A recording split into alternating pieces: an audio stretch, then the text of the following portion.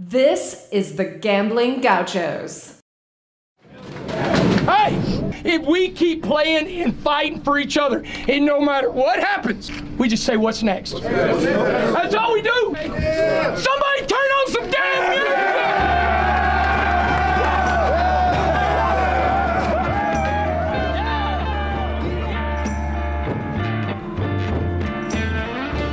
music! You're listening to the Gambling Gauchos.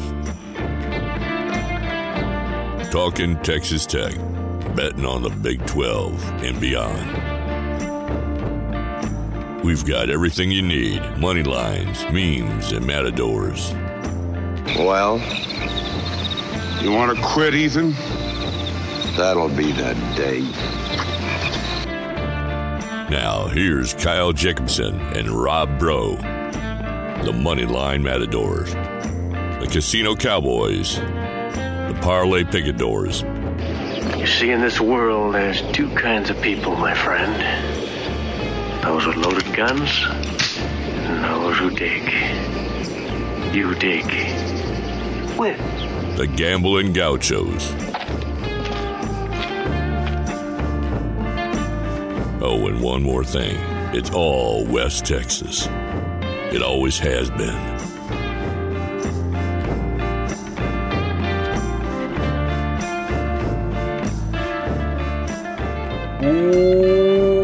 Welcome into the Gambling Gauchos. I'm Rob Bro. He is Kyle Jacobson. The belle of the ball. Kyle, how you doing, man? Good. My voice is still a little bit shot, so apologies in advance for that. There will be some times where it just goes out on me mid-sentence, and I'll just do my best to try and repeat whatever I was going to say. I think that's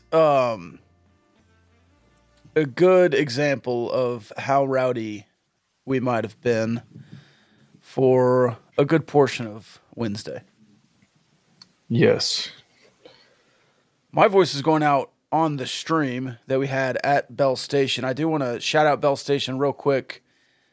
Hope to be back in Houston. I hope Houston's first Big 12 game is another trip to Lubbock, but I'm assuming since they were in Lubbock this year, you'll probably go to Houston this year. They might work it out that way. They might not. We still have not seen a schedule, and that's something we'll need to discuss. I think they said February now. I don't know why it's taken so long, but we are live in the Cardinals Sports Center studio right there. You can gear up for anything you're doing. Basketball season now fully underway for Texas Tech as we move on from football season after today. They'll play conference games starting tomorrow. If you need some Texas Tech basketball gear to get you ready for the spirit of basketball season and Big 12 conference play heading into tournament season, you can get that at Cardinal Sports Center, mycardinalsports.com, or live and in person at the Lubbock store or the Plano store. Gambling Gauchos merch available online and at the Cardinals store in Lubbock. Hats still going fresh. How many hats do you think we saw in Houston? 7, 8, 9, 10? I mean, out in the wild, it was amazing. Lots at Bell Station for sure. Yeah, that was cool at Bell Station when you saw some guys walking in and they're like, okay, that's our people. Yeah. I mean, and even the people who weren't wearing Gauchos gear, tons of red and black. So it was just fun to be with your fellow Red Raider brethren and sister. And imagine, I think brethren works for both. Is that? Yeah, I don't think we need to. That's all encompassing? Yeah, I think so. Okay. It was fairly amazing. Imagine having like a standing steak night date at Bell Station and then showing up on a random Wednesday. It's packed with Red Raiders, and we're screaming from the VIP section to ring the bell. It just pretty awesome. Yeah, we had Raider Powers. We had Gauchos Country, Let's Ride. So, yeah, we had a lot of fun at Bell Station before the game. Some might argue a little too much fun. No. I wouldn't argue that. No, I would not argue that at all. Others might. Others might. But might have had even more fun afterwards, which could have turned into too much fun for some. But you didn't lose your phone. I did not lose my phone. Although sources tell me not every Red Raider who went to the game can say the same. There might have been a parlay picador or two that lost their phone. Or two? Just one. Well, I didn't know about the rest. We hadn't heard from some of them. Maybe because they don't have their phones. Right, but exactly. The parlay picador who did allegedly lose his phone, per sources, he's one of one in a lot of ways. And yes. So I hope he was one of one in that respect as well. This is our bowl recap episode. We'll be talking about the Texas Bowl. We'll be talking about Lane Kiffin. I'm going to start at the start of the game, obviously. Funny how that's going there. The very first play.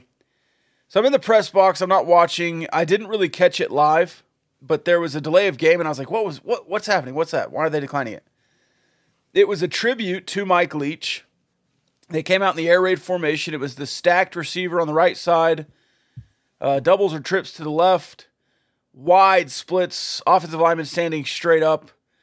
It was very cool to see. I'm glad I caught that again on the replay as they were going through that. I did not catch it live, but that was a pretty cool thing to do for both Lane and Joey, getting that together pregame. Yeah, same here. Watching live, I was like, what are we doing? Snap the ball. How do you get a delay of game coming out of a timeout? But yeah, figured it out later. And I know we already did an episode to kind of honor Mike Leach, but stuff like that, even just like the really wide splits, I remember that as a kid when you're learning the game of football. And like, that was probably the first time I heard about splits. And like, I didn't know that offensive linemen would line up different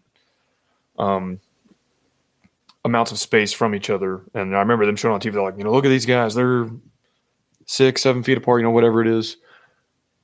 And so it just, because of his innovation and his unique style, kind of helped people learn the game. You're like, oh, okay, that's what that's called, splits. And then other teams like Wisconsin, their splits are going to be like this. And, so that was cool that they chose to honor him that way. And, of course, Ole Miss declined the penalty, so they obviously knew what was going on too. But, yeah, that was a nice touch for both teams. And both teams also had the helmet decal for Coach Leach.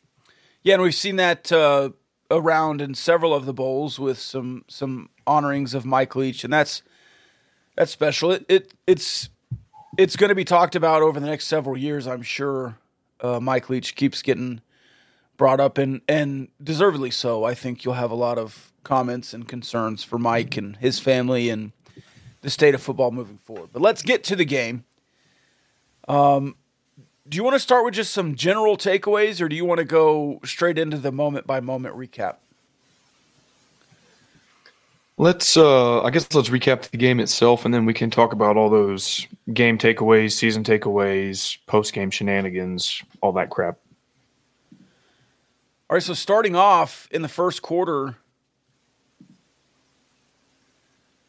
you have a fourth down stop, turnover on downs from Ole Miss, and then you get right down into the red zone, and you do one of your, hey, every quarterback we have is on the field plays, and Tyler Shough throws an interception. At that point in the game, I'm thinking, okay, the defense has showed up. The offense is also showing up because you move the ball right down the field on them. Ole Miss is gettable. But if you're going to turn the ball over, this is going to be one of those games where you should win, but you're not going to. Did you have that reaction early, or was it a hey, let's go, this is going to be great? A little bit of both. I like that they were able to start quick, at least moving the ball.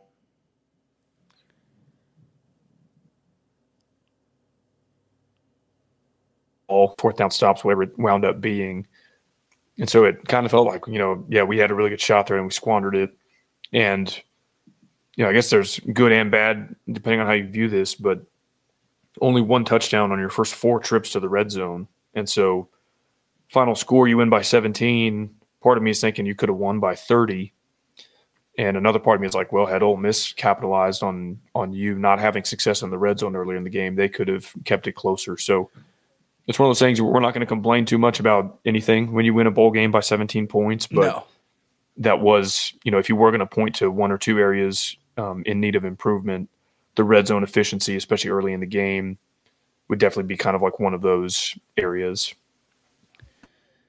After the interception, 28 years old, and I don't care. I still hug Mickey Mouse anytime. It's the most rewarding thing. No free ads, Rob. I hate ESPN's website. Yeah. That was freaking odd. I mute it every time, and then an ad comes up, and it's like, hey, Mickey Mouse, Disney World. Freaking ESPN. Anyways, you turn over on downs right afterwards. So the interception, to me, washed away because it's a 3-and-out right after. And I guess I didn't watch Ole Miss closely. I watched a lot of their stuff this year. But it seemed like Lane Kiffin was out of his game plan to match Joey McGuire. He was like, Joey's going to go for it on fourth down a lot. We're going to go for it on fourth down a lot. And it seemed like a team that wasn't prepared to do that. And it reflected in that they went 2 for 7 on fourth down. Obviously, Joey and company go 5 for 6. So that was a big difference in the game to me. But then you go down and score after that, and it's just game on in that respect. Yeah, I thought that was funny after the game as I was kind of taking in some of the fan reaction from Ole Miss's side. And they're basically griping about the way they lost that game, the same exact way Tech fans griped when going for it on fourth down didn't work out so well for us earlier in the season. And, so many of them are like, I don't want to hear about this analytics stuff. Why are you going for it on your own 11-yard line? What the heck are you thinking? Lane got paid and now he doesn't care.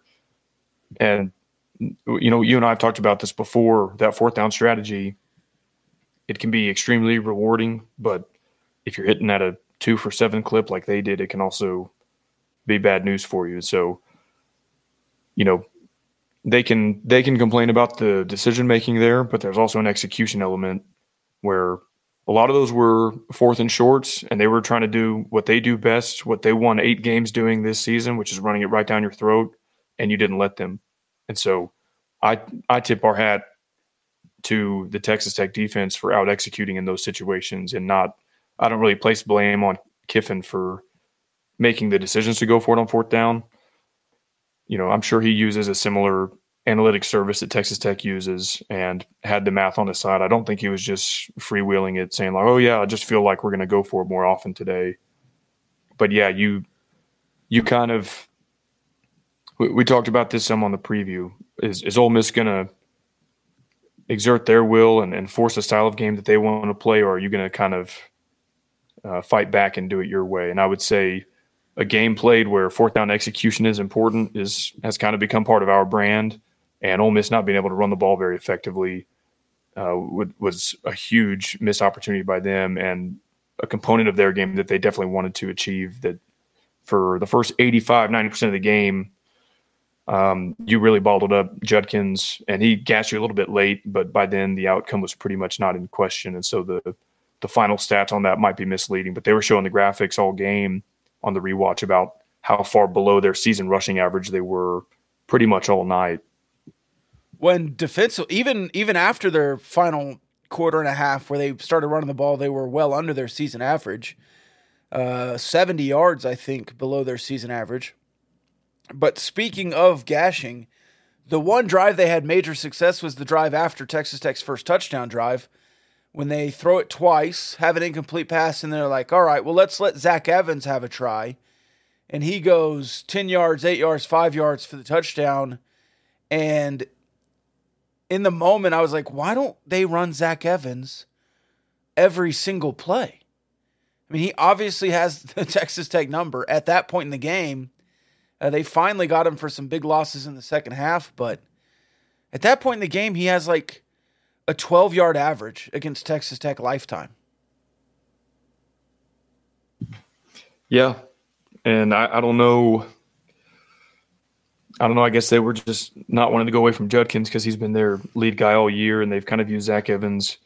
I think change of pace is probably selling him short a little bit. But, yeah, I mean, even pretty late into the game, I think Judkins had like a 1-point-something yards per carry rush average, which is unheard of. I mean, this guy is like all the freshmen, newcomer, in the SEC accolades and has earned and maintained the starting job over Zach Evans all season. And like I said, until some of those very last drives when you're already up by 16 or more, and he did gash you a few times, but by and large, you completely bottled up their run game, which is the identity, the foundation of their offense. So that was huge. And it wasn't I guess I'll just say a lot of guys on the Texas Tech defense deserve credit for that. I think it was easy to forget on Wednesday night that we're playing without our best player on the entire team, Tyree Wilson, a guy who's now creeping up into top 10 territory on a lot of these mock drafts. But it was almost – I'm not going to say you didn't miss him because he's an incredible player, but both of your starting defensive tackles, Hutchings and Bradford, who, of course, are coming back next year, were making plays. Miles Cole, Isaac Smith, Krishawn Merriweather at the linebacker spot, Jacob Rodriguez. It was like the entire defensive front was playing out of their minds. And so that was good to see that, like, you weren't overly reliant on one player. Gave me a lot of hope for next season as well because most of those guys are coming back, I think with the exception of Merriweather. Yeah, and I would say, defensive MVP, Kosai Eldridge had 9 tackles. Krishawn had 8 tackles. He was all over the field in the run game. Maybe Rabbit was the player of the game defensively. He had the interception on 4th and 3 that probably should have just batted down, but it was the good old arm punt, as they call it. I think that was the next drive after maybe a field goal from Texas Tech to make it 10-7, but really, really good showing from the defense, and they got a lot of yards in the second half, but because you stopped them on 4th down so many times, a lot of their yards don't matter.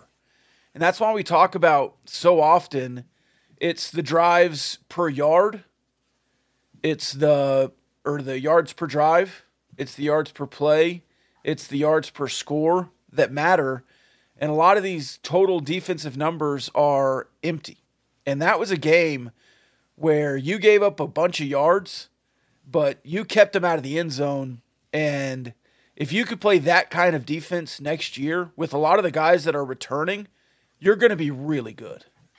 Yeah, just a couple pulling from the box score here. Miles Cole, he'll be one of those guys that you rely on to help replace Tyree Wilson. He had 2 tackles for loss. Isaac Smith, same deal, 2 tackles for loss. So, I was nervous. I know you had Joseph Adedire, a true freshman who played really well, but I was like, I don't really know how deep we are at defensive end next year. And after this game, depending on where exactly they line guys up, but between Cole, Isaac Smith, Josiah Pierre, Joseph Adedire, I feel a lot better about that position than I did 6 weeks ago or whenever it was that Tyree Wilson got hurt, and I wasn't quite sure what that pipeline looked like behind him. So that was great to see. And, yeah, this game is the perfect example of why using total yards is a completely antiquated way of analyzing football statistics because these two teams combined to run I don't know how many plays. And so it's not the same as like a Big Ten team that ran 65 plays, putting up 500 yards of offense. And like you said, let them get yards on you. But if you turn them over in the red zone or stop them on 4th down or something, who cares? Like, I will let a team get 70 yards of total offense on any drive if that drive ends in a Tyler Owens interception in the end zone. Give me that all day long. And that's what we said the recipe was to beat these guys. You're not going to just stop a high-flying offense like that, but can you slow them down enough in the run game, force them to throw it, and turn them over? And the answer was a resounding yes. You turn them over 5 times. And, yeah, they gashed you sometimes. They had big plays. They had big drives. Jackson Dart made some impressive throws, but he also threw 3 interceptions, and you also recovered 2 fumbles. And so I am fine with that recipe, and our total defense, total yardage ranking is going to take a hit for it, but I don't care. I'll take that recipe any day of the week in modern college football.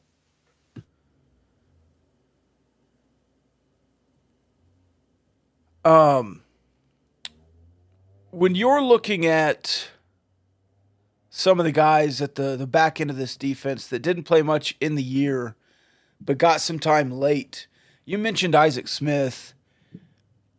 Is he the maybe the guy that's trending the most upwards from the end of the year to next season? Because I know some offensive players. I think Cameron Valdez has some breakout potential.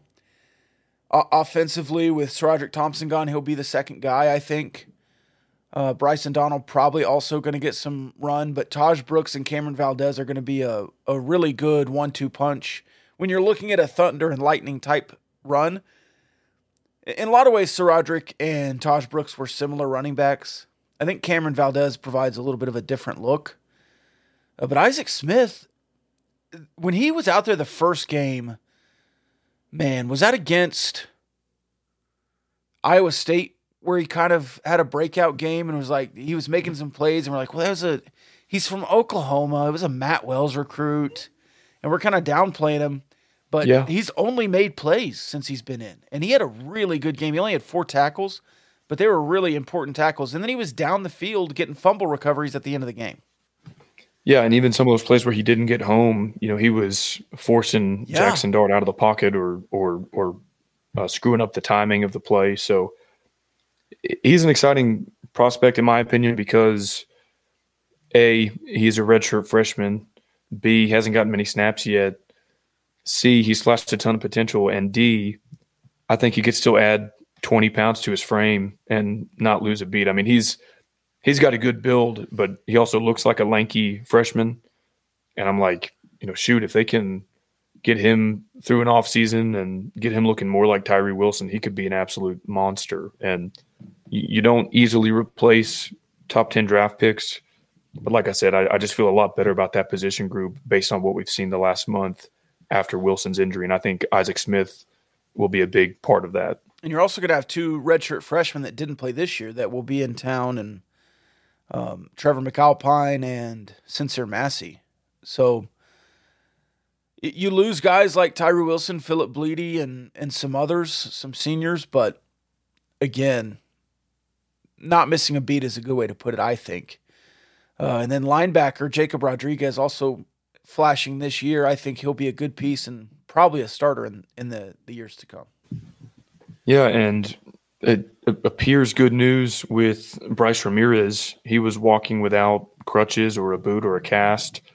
I'm sure he still has a long way to go in terms of physical therapy and everything, but you and I were chatting after the game. We just kind of figured with that kind of injury, who could blame him if he just chose to hang it up and not play again? But, it sounds like maybe he is going to try to get back to where he was pre-injury and do the rehab, do the conditioning, get some strength back in his leg. And so he'll be a big piece at linebacker next year, because that is where you kind of thin out a little bit if Kosai Eldridge doesn't win this appeal to get another year of eligibility and Krishan Merriweather is gone. So we'll see what happens there. But it was cool to see him on the sidelines, walking without a boot or a cast or anything like that. Offensively, some breakouts, but I want to talk about Tyler Shough, who we both, and I guess we're through the first quarter of the recap, but we'll be all over the place a little bit today. Tyler Shough, when the coaches talked about Tyler Shough throughout the season, it was always, well, he gets us in the better play. And he's going to be focused, and he sees the running game. If it's a light box, he'll switch to a run. And he did that. He did that in this game. But a lot of the runs he switched to were quarterback runs. I liked Tyler Shough's resolve in the final 4 games. He went 4-0. He won those games. It was probably, I'm not going to say the 4 worst teams you played, but Ole Miss trending downward. Oklahoma 6-6 to end the year. Iowa State a bad team. Kansas 6-6. And then you beat, who else did you beat on that stretch? Beat Kansas, Iowa State, Oklahoma. Oh, I just said them all. It was just 4 games. Ole Miss, yeah. Hey, let's think of a 5th game out of the 4. But this one he runs 25 times, and the entire time in the Discord, if you want to join the Discord, patreon.com/gamblinggauchos, I'm calling for him to stop running. Just hand it off.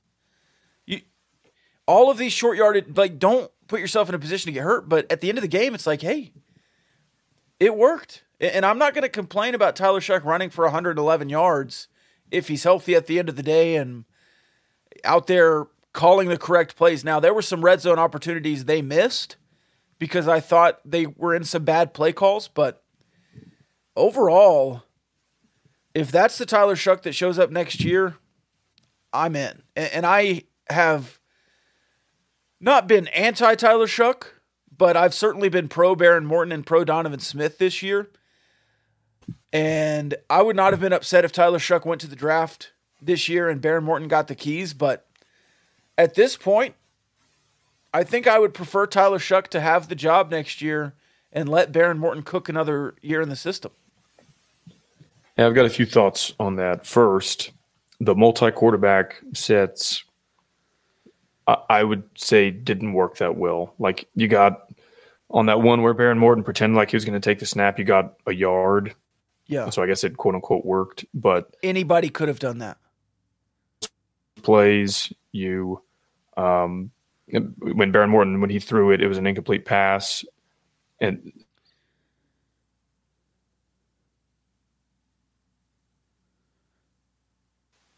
as that kind of Swiss Army knife, Taysom Hill type role. And at least in the first game without Donovan, it didn't go as well. And so I'm curious if they still lean on that. Because if it is executed as poorly as it was versus Ole Miss, I'm probably not a fan of trying to do the 2 quarterback stuff next year. I love the creativity. Yeah. I'm for it in theory. And again, maybe if Donovan was coming back, that's part of your offensive repertoire next year. So we'll see. Tyler Shuck, I think he got an unfair rap with the fan base because of the 2 injuries. I remember seeing some sentiments, back when everything was in flux, and it was like, okay, well, when Shuck is healthy again, is he the starter? And there were people who went as far as to say, no, he can't stay healthy. He's a West Coast pretty boy. He's not, durable. I don't really believe in the term injury prone as a concept. No. Now there are athletes that deal with kind of lingering, nagging injuries where they injure a shoulder once and that shoulder is kind of an issue for the rest of their career. But I don't, maybe I'm being obtuse, but I don't understand it when a guy, like, let's say, breaks his hand, and then when he recovers from that injury, he comes back and tears his ACL, and people are like, oh yeah, well, of course he tore his ACL because he's injury prone. And I'm like, him breaking his hand 4 weeks ago does not make him any more likely or less likely to tear his ACL when he returns. Tyler Shuck's injury against Texas last year was, in my opinion, a fluke deal. It wasn't because he's soft or fragile. He dove into the end zone, landed on it wrong, and collarbones are tough. I'm not a biologist or a physiologist, but the collarbone is the last bone that finishes developing in your body. It doesn't fully solidify until age 25. So it's a fragile bone. And then he gets hurt Murray State and kind of lands on it, and a guy lands on top of him.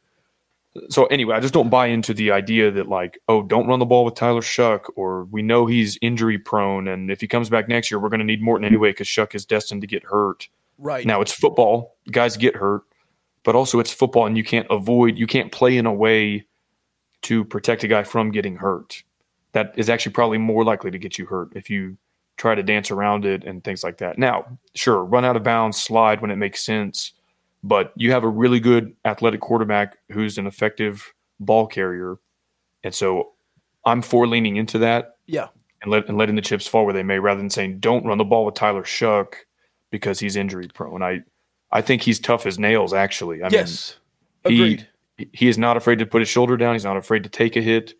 He's not afraid to pass out some hits because he was throwing blocks. He's trying to truck some dudes. And so do I want him running the ball 25 times a game? No. Do I have qualms about him doing it 10 or 15? No. No, it's just some situational ones, like 4th and 3, to hand it off. I think you also have to realize you have good running backs. Yeah. And if it's 3 or 4 games in a row, 2 games in a row, where he's having 25 carries, I'll be upset. A comment comes in. I flashed it on the screen earlier when I was complaining about Tyler Shuck running during the game. It felt like something I want to complain about, but we're winning, so why complain? I agree. Sometimes, and that's why I do it in the Discord. I don't do it on Twitter or live, but sometimes you just need to vent about what's going on, especially in the press box when you can't cheer. It gets a little tough sometimes, but there were moments where Tyler Shuck I thought was doing too much, but again, it worked.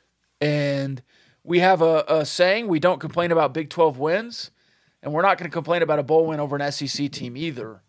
But looking back, I think 25 carries was too much, but it was successful. And the yards per carry, again, we talked about that earlier, but the one long run kind of saved his yards per carry late in the game. And that's what happens. If you run a bunch of times, eventually you're going to break one.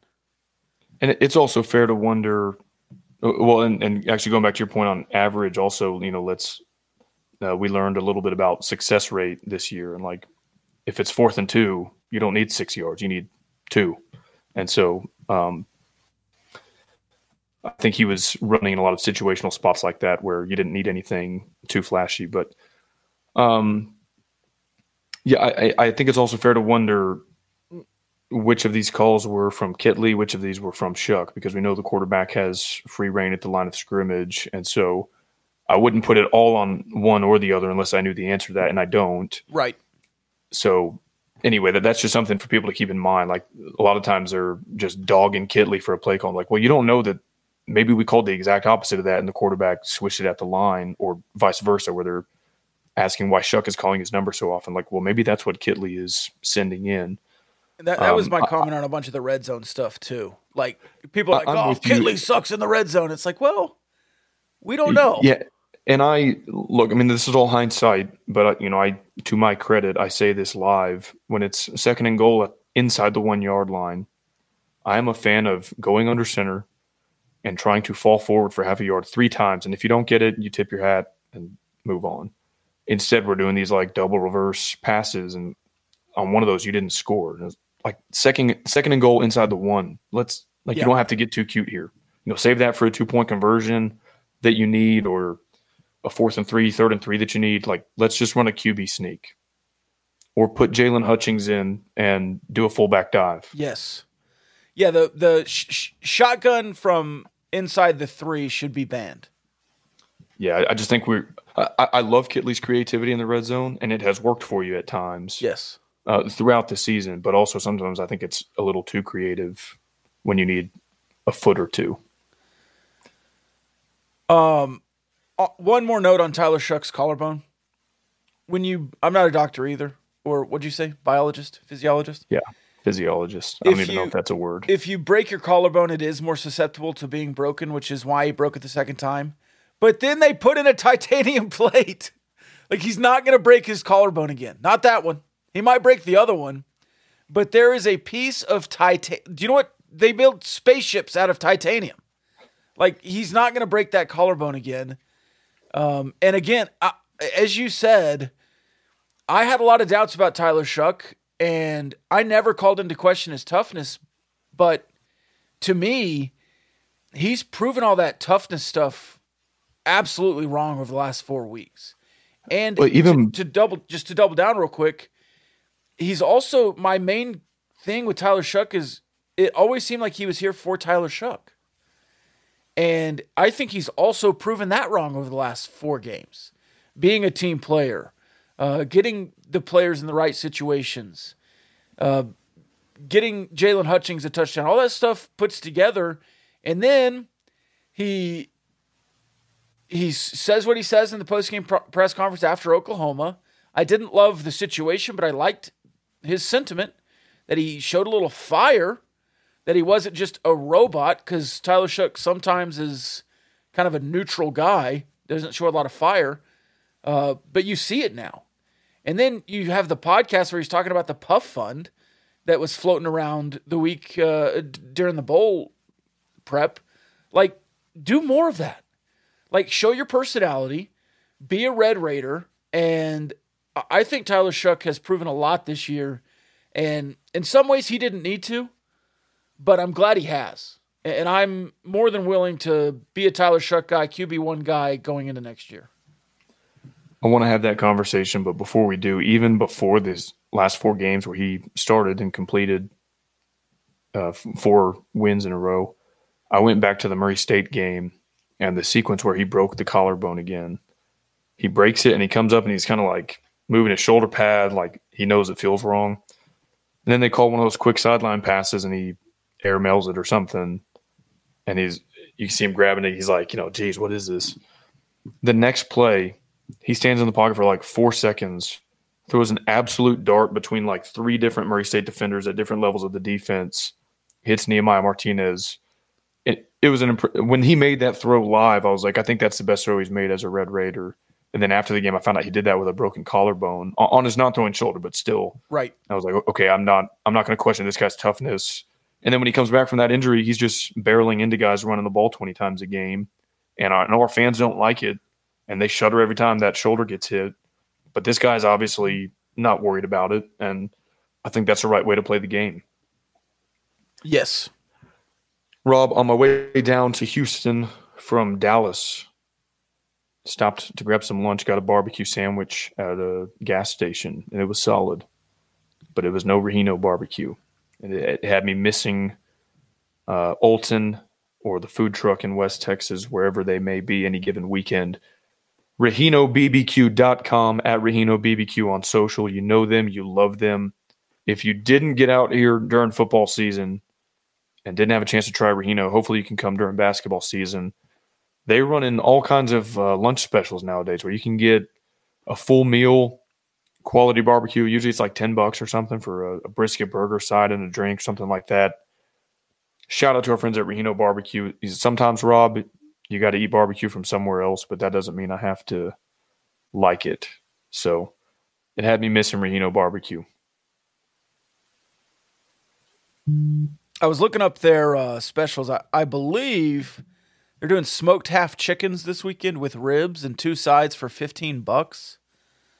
And then I also saw somewhere they might be doing some ribeyes. So if you're not following them on social media, follow them on social media. Rahino BBQ on socials as well. Okay, so this QB1 discussion, we've seen it on Twitter. People have asked us. Now, I think the obvious answer is that Shough goes into the spring as the starting quarterback. That's what will happen. I don't want to speak for you as far as making that prediction. Some have said they predict Morton will beat him out, and we'll see. I guess I wouldn't rule that out. But I don't know if there is a true quarterback competition in the sense that, like, okay, yeah, either one of these guys has a roughly equal shot to come out of camp as a starting quarterback. I think Shough has re-earned that. He already earned it once last offseason. And then this season, I think, when Morton was healthy again, they obviously chose to stick with Shough. So the question I want to ask you, Rob, is that's what we think will happen. Do you agree with that? Do I agree that will happen, or do I agree that should happen? No, yeah, I should have phrased that different. Like, is that what you would do if you were in charge, or do you think that Morton should be the starting quarterback? Look, I think Morton is better to the sideline. I think Morton has better pocket presence. If Baron Morton can read the defense pre-snap better, I think he is a better quarterback. But age, I don't doubt Tyler Shough's intangibles.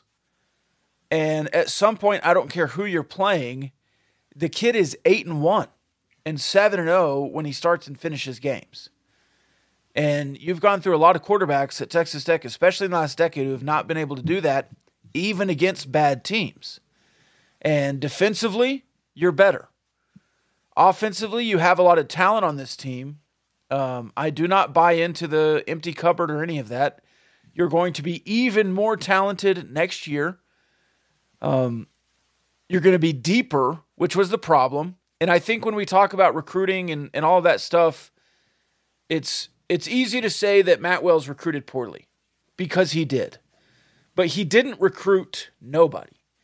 Duran Bradley, Loic Fungi, the top end, Taj Brooks, SaRodorick Thompson, some of those are Cliff guys, but the top of the roster has talent. You just had zero depth.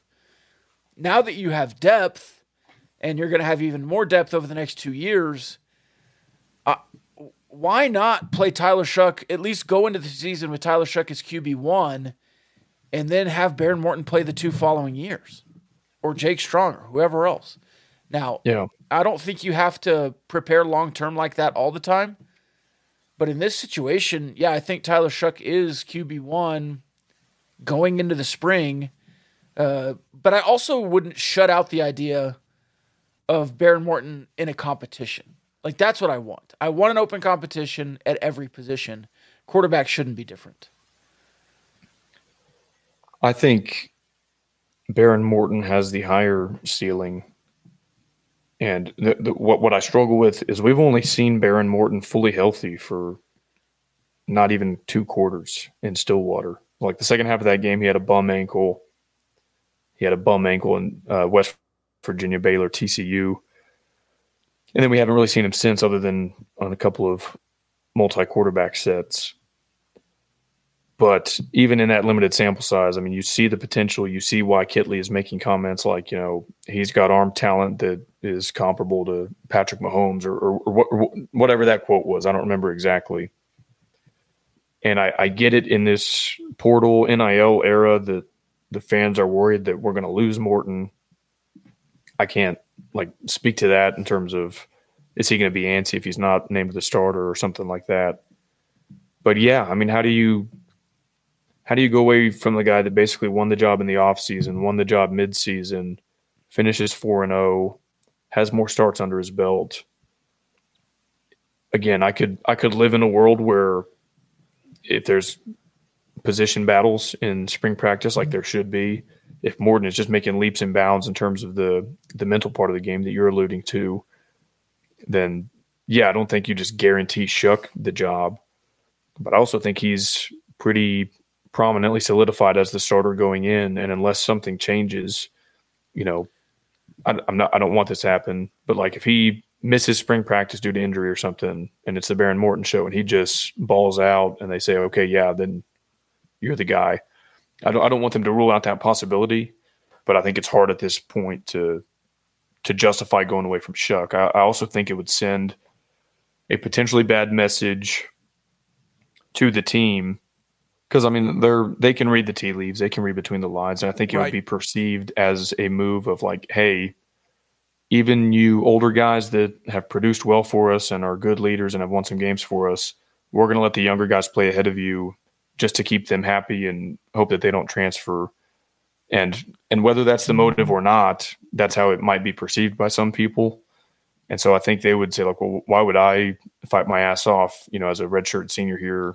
Because I know you're just going to start the sophomores that are, up and comers on the team. And so I just don't know how you message, how you PR spin a change at this point in a way that makes sense. Right. And it's an interesting conversation. We'll have it all off season. I don't know that we need to spend an extra 30 minutes on it today, but to me, Tyler Shough is QB1 and Behren Morton is the best backup in the Big 12, maybe in the country. And that's a benefit to Texas Tech. This good point that I showed on the screen a little second ago, have to assume Tyler Shough will mature into next year as well, which could be dangerous. I think a lot of people look at Tyler Shough and say, well, he's the veteran. Is he? I mean, he played 7 games at Oregon. He played 3 1/4 his first year at Texas Tech, and he played 4 1/4 this year. So he's not even played much more than a full season. He's got about a season and a quarter under his belt over 4 or 5 years. So he's not played a ton of football in college. He has played in several seasons. But he's won the job from 3 different coaching staffs. So it's hard to argue with results because he only won at Oregon, pretty much. They got gifted a Pac-12 championship berth, but it is what it is. And I think Tyler Shough and Behren Morton do different things well. It stinks that the last real view of Behren Morton we got was against Baylor, because I think that was the offensive line's worst game in the back half of the season. You did to Ole Miss what Baylor did to you, in my opinion. Just physically dominated. to these limited sample sizes. Because Shuck looked dreadful in that Baylor game too, and so did Donovan.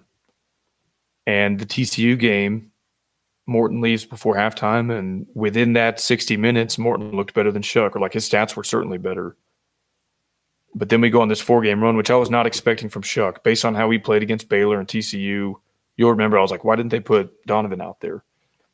Just based on what we had seen to that point, I was like, I don't know why we're going with Shuck. But he proved us and a lot of people wrong. And now 4 games later, I don't know how you go back. Sorry, I think Brock Osweiler was just eating a macaroon with mayonnaise on it in the Duke's mayonnaise bowl. If you're on the stream or watching on YouTube, youtube.com/@GamblingGauchos. Oh man, that was disgusting. I just was making a disgusting face while you were talking. I wasn't doing that to you. All right, let's get back into the game a little bit with Ole Miss, because I do think there's a few more things to talk about. And one of those we just alluded to with the offensive line. This offensive line, and I'm being delicate here, sucked in September. They were bad. They had a pretty good game against Texas. But other than that, over the first 4, 5, 6 games, they were really bad. And they were bad in spots against competition in the back half of your schedule. But I have zero qualms with the effort and improvement that they had as a unit over the year. And I think that's credit to Stephen Hamby. I think they played with a little more aggression late in the year, which is a Hamby staple. We're kind of riding the line between talking about the game and talking about the future here. Weston Wright is going to be gone. 4 starters will return. How many starters from this year's offensive line start next season for Texas Tech? I think some of that depends on Landon Peterson's recovery from his injury. I think he'll be in the mix, but I believe Don Williams with the Lubbock AJ reported that he's going to miss the spring. Now, thankfully, he's a guy who's been in this system and has started and played some games, and so that's less of a hit to him than, some like redshirt freshman who's trying to earn a job for the first time. But I don't think you bring in Rusty Stotts and Cole Spencer from Western Kentucky unless you anticipate that they'll be starters. I think Monroe Mills is one of the few guys that, you feel confident about. I don't think any of them are guaranteed a starting spot next year. Then I think they're trying to figure out what to do with Caleb Rogers. He has practiced at center, something you mentioned that we had heard might be going on during bowl practice several weeks ago, but also during the game he's playing tackle. And so I think basically for the 2 tackle spots, you'll have a competition between 3 guys, Caleb Rogers, Monroe Mills, Ty Buchanan. Now I think Landon Peterson, Cole Spencer maybe could rotate out to tackle if they needed to. But on the inside, you have Dennis Wilburn. He'll probably move over to guard if Stotts goes to center. You'd have Jacoby Jackson. Again, potentially Landon Peterson after recovering from the injury coming back. I know I'm missing one. Yeah, I think Cole Spencer. Yeah, Cole Spencer. I think if I was just to predict today, Ty Buchanan and Monroe Mills will be the tackles. Cole Spencer, Dennis Wilburn will be the guards, and then Rusty Stotts the center. Caleb Rogers, the 6th guy, he started a lot of football for Texas Tech. I wouldn't count him out. And again, he played much better over the last 4 or 5 weeks. But he was an absolute liability early in the season. And maybe that's a system change. Maybe that's some calls that are different for the left tackle. But there were some one-on-one battles he just flat out lost. And that happens with offensive linemen. It's really hard to play offensive line, especially against the teams you were playing against early this season. But, yeah, I don't know. I think that is good. But here's the conversation I'm really happy we're having. There are 7, 8 guys I would be comfortable with starting on the offensive line next season. There was 3 heading into this year I was comfortable with after the Cole Spencer injury. So you are emphatically improving the offensive line, and that makes me more excited for 2024, but I think there will be solid improvement in that unit again in 2023. Yeah, I basically never count on a true freshman to contribute on the offensive line unless it's a Jack Anderson type. And you might have one of those. But you also have redshirt freshmen that it would be difficult but not impossible for one of them to make a huge leap this offseason, and maybe a guy like Seth Martin or somebody, factors in there. So, yeah, I feel a lot better about the numbers, the quality. I mean, it's one of those deals. If you've got 7 or 8 legit guys that have already been starters in some capacity and you whittle that down to your best 5, you feel pretty good about that. I mean, just the fact that there's competition and somebody has to win the job rather than it just being handed to them because you don't have the numbers or like there's no feasible alternative is a better spot than you've been in the last few years. All right. The physicality in the Ole Miss game. Yeah. Did that, I don't want to say surprise because it wasn't really a surprise, but man, even early and especially late, I just thought Texas Tech flat out kicked Oklahoma's ass physically. And to the point where Ole Miss. What'd I say? Oklahoma. Them too. I mean, that too. Them too, yeah. But you hear Joey McGuire against Houston and Texas saying, I don't know when they will break, but they will break. And you saw that, in my opinion, in the most drastic of fashions, because you broke Ole Miss physically and mentally late in that game to the point where Ole Miss is getting chippy in the early fourth quarter and late fourth quarter to the point where they had a dust-up where they alleged things happened in the post-game press conference, which I guess we can talk about that as well. But the physicality, if that's the brand, and he said it has been all year, but if that's the literal embodiment of the brand, I'm more excited about Texas Tech than I even thought I was. Yeah, I mean, it was enough for the announcers to remark on it multiple times that Texas Tech was a more physical team. And, there's a fine line between cheap shots and targeting and roughing people up with some good old-fashioned football. I feel like you walked that perfectly. There were times, Rob, going back multiple coaches ago, where you got off the bus and lost to the logo.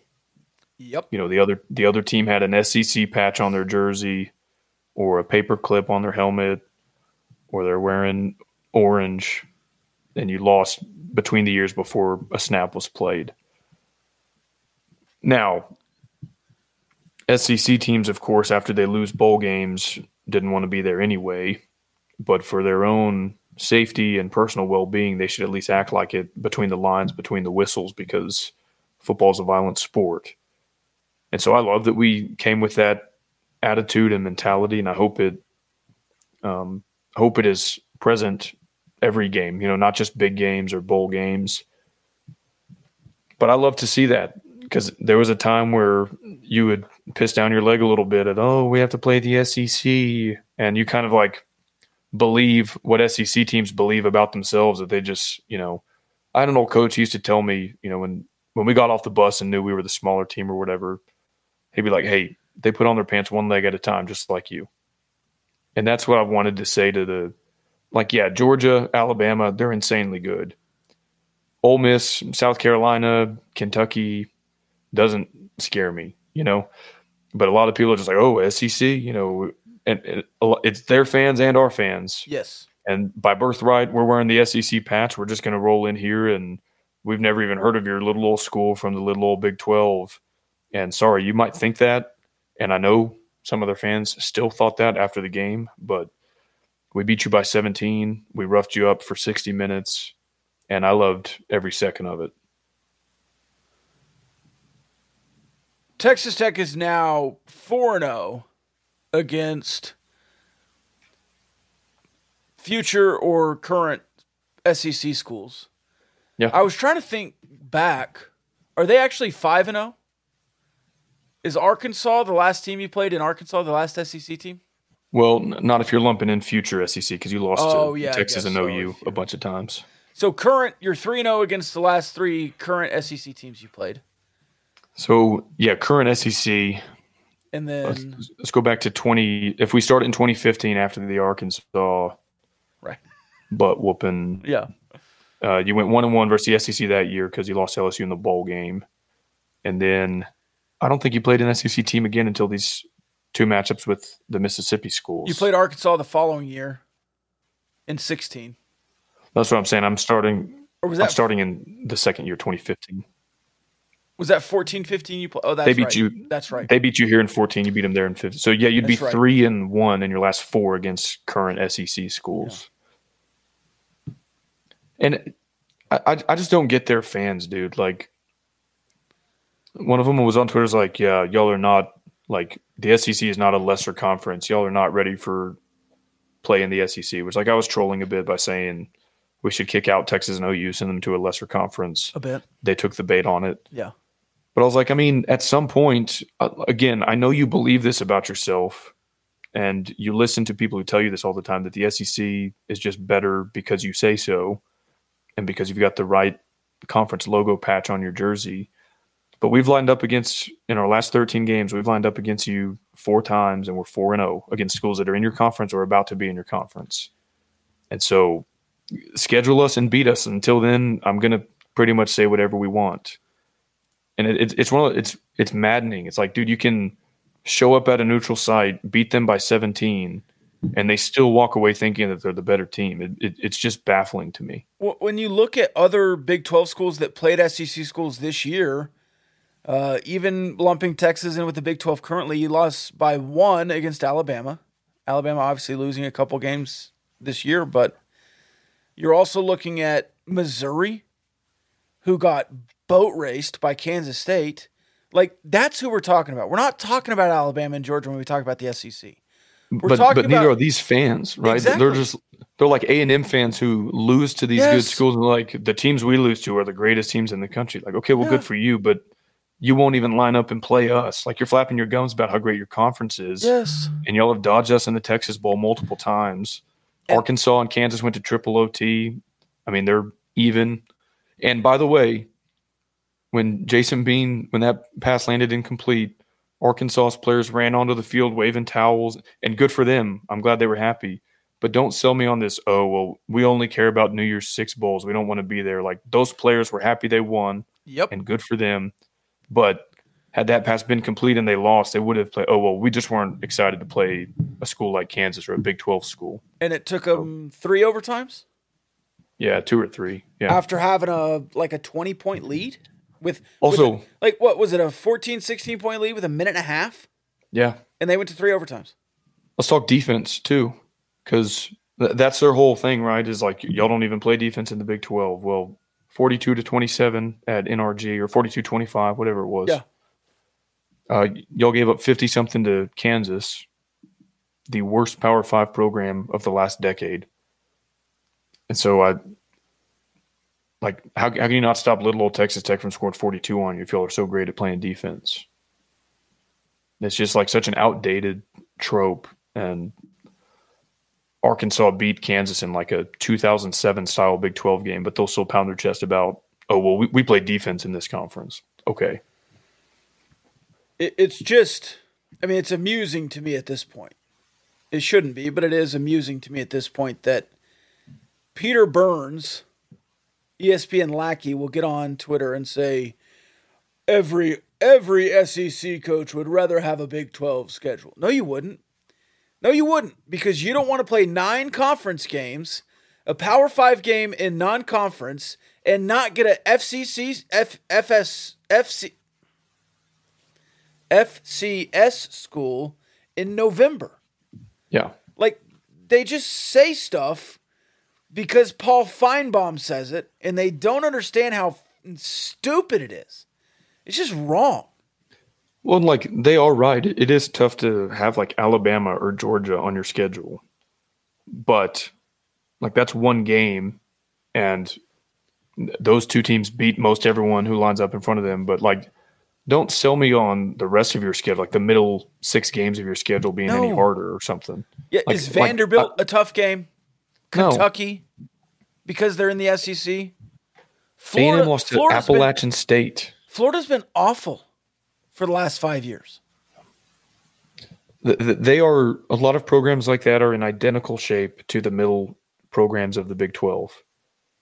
And they think that we're completely beneath them. You saw it from Ole Miss fans coming into the game. They were like, we shouldn't even be forced to take the field with a lowly program like this. Well, when the clock hit all zeros, we were both 8-5, and we beat you by 17. I want to talk about the crowd as well. I'm in the press box, and they don't open the windows in the press box, so I was kind of hearing through the glass. But it was resounding that maybe it was 60-40 Tech fans to Ole Miss fans. Maybe it was 50-50. It sounded like 80-20. Tech fans made that place sound like the Jones, and coaches said it afterwards, and I don't think they're just being coaches or just being recruiters at this point. It was an incredible showing by Texas Tech fans, and you and I have talked about this for the last couple of months. If you're going to be on Twitter talking about how you're the greatest fan base, if you're going to be winning Twitter polls, show it in real life. And in my opinion, Texas Tech fans showed it in real life. It was the highest attended bowl game so far in bowl season at 53,000. Yeah, it was one of those things. A quick humble brag here. Shout out to Briggsy, who bought the 4 tickets where me and some friends were seated. We were pretty close to the field, and I was so locked in on the game. It took me a while to turn around and see how the crowd had filled in. And I was like, man, the lower bowl is full. Yes. The second bowl is pretty full. And it's not till you get up to the third, fourth, upper deck where you're it thins out a little bit up there. It's not a sellout. But there were people in there. Yeah. Yeah. And I was like, okay, I did not realize this until I kind of turned around and took that perspective. I was like, okay, yeah, we have more fans here. And I want to say another thing. The Going Band was amazing. I don't know if they were pumping in sound or what. Yeah. But they just seemed loud and energetic. The timing was great. I think the band kind of made a good impact and kept our side of the stadium, our crowd going. I wish they would get to play more at home. A concept, right? Yeah. I mean, they're pretty good, right? Yeah. It'd be nice to hear more at home. But they even played a little bit of Wabash Cannonball. Yes. I was in the crowd paying homage to Kansas State doing this. It'd be cool if they got to get into the back half of their music sheets at home. They have to do it in the bowl game, I guess. And here's the thing. The counterpoint to that is the home games they're corporate events. They've got ads to sell. They've got corporate sponsors that need shout-outs. Okay, that's fair. Sell the band. Well, is there anything more corporate than a bowl game? The Tax Act Texas Bowl, the Cheez-It Bowl. They were doing games every single commercial break. Yeah, on the field. We got company logos on the field. The whole thing is a corporate sponsored game, and yet the band was able to play. So it was maybe, I don't know, if we could shift how we recognize those corporate sponsors, who we're all very grateful for. Absolutely. But in a way that doesn't interrupt every single time out and the band could play, I think that would keep some juice in the Jones a little bit better. I mean, I'm sitting here with the Cardinals logo right behind my head. You and I understand, right? And we talked about Tyler Shough staying earlier. Stay Trig. Hey, I'm going to need Stay Trig soon because I'm moving to Fort Worth. And when I come back to Lubbock, I'll be using a Stay Trig.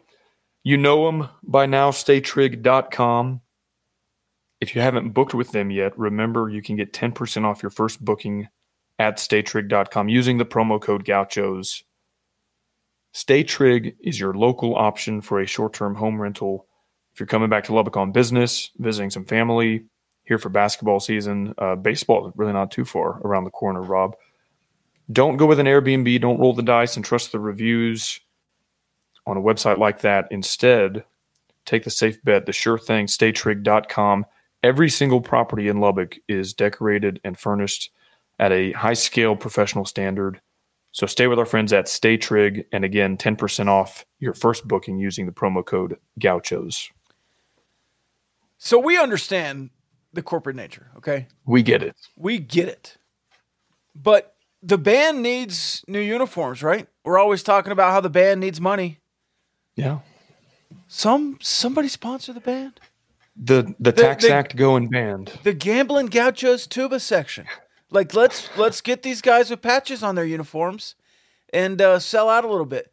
That's how. I mean, Cody Campbell's name is on the field. For God's sakes, we can do it. We can do it. Somebody step up. I don't know where they're going to sit. I don't know how the seating's going to be.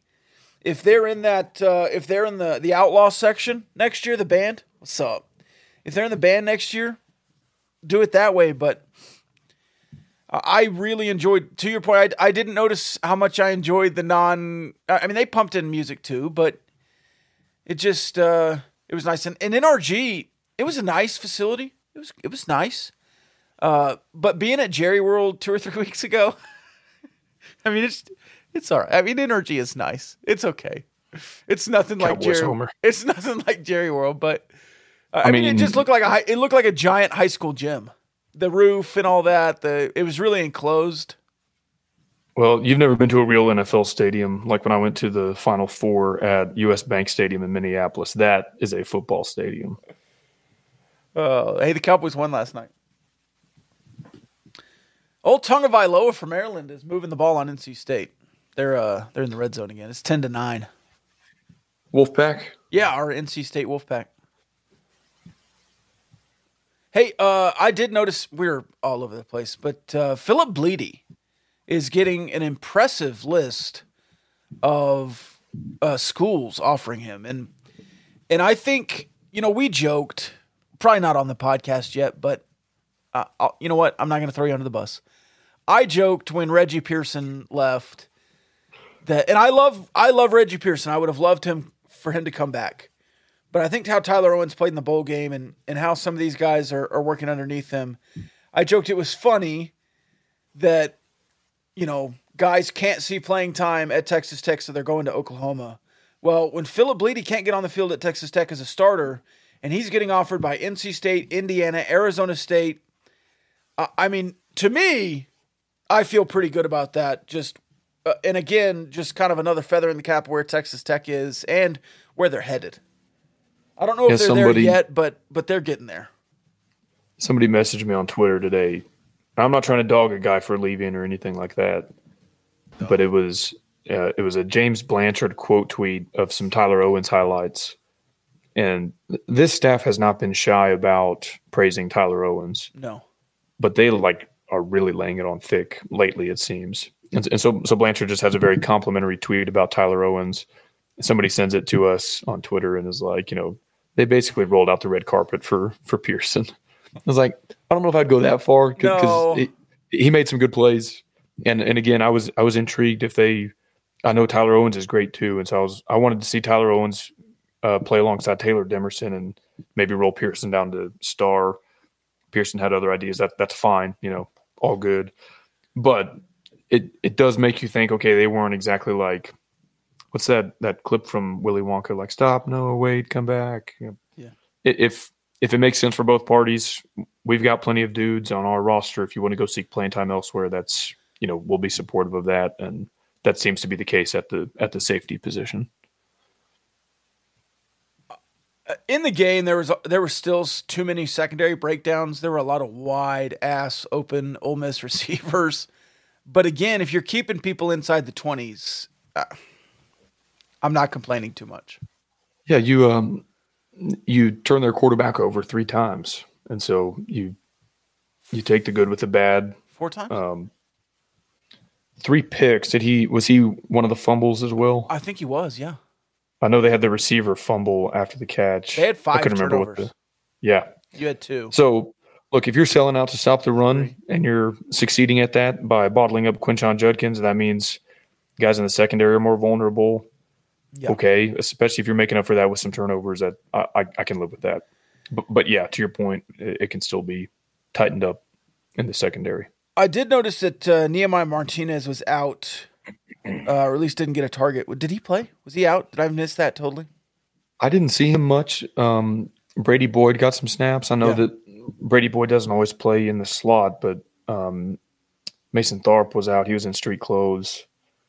So, yeah, I don't know. He might have been dinged up or something.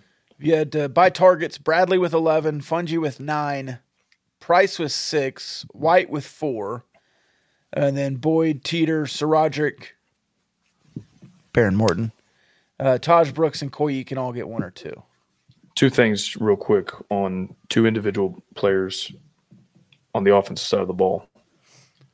Taj Brooks has played 2 career games at NRG Stadium. 29 carries, 224 yards, 7.7 yards per carry, 2 touchdowns.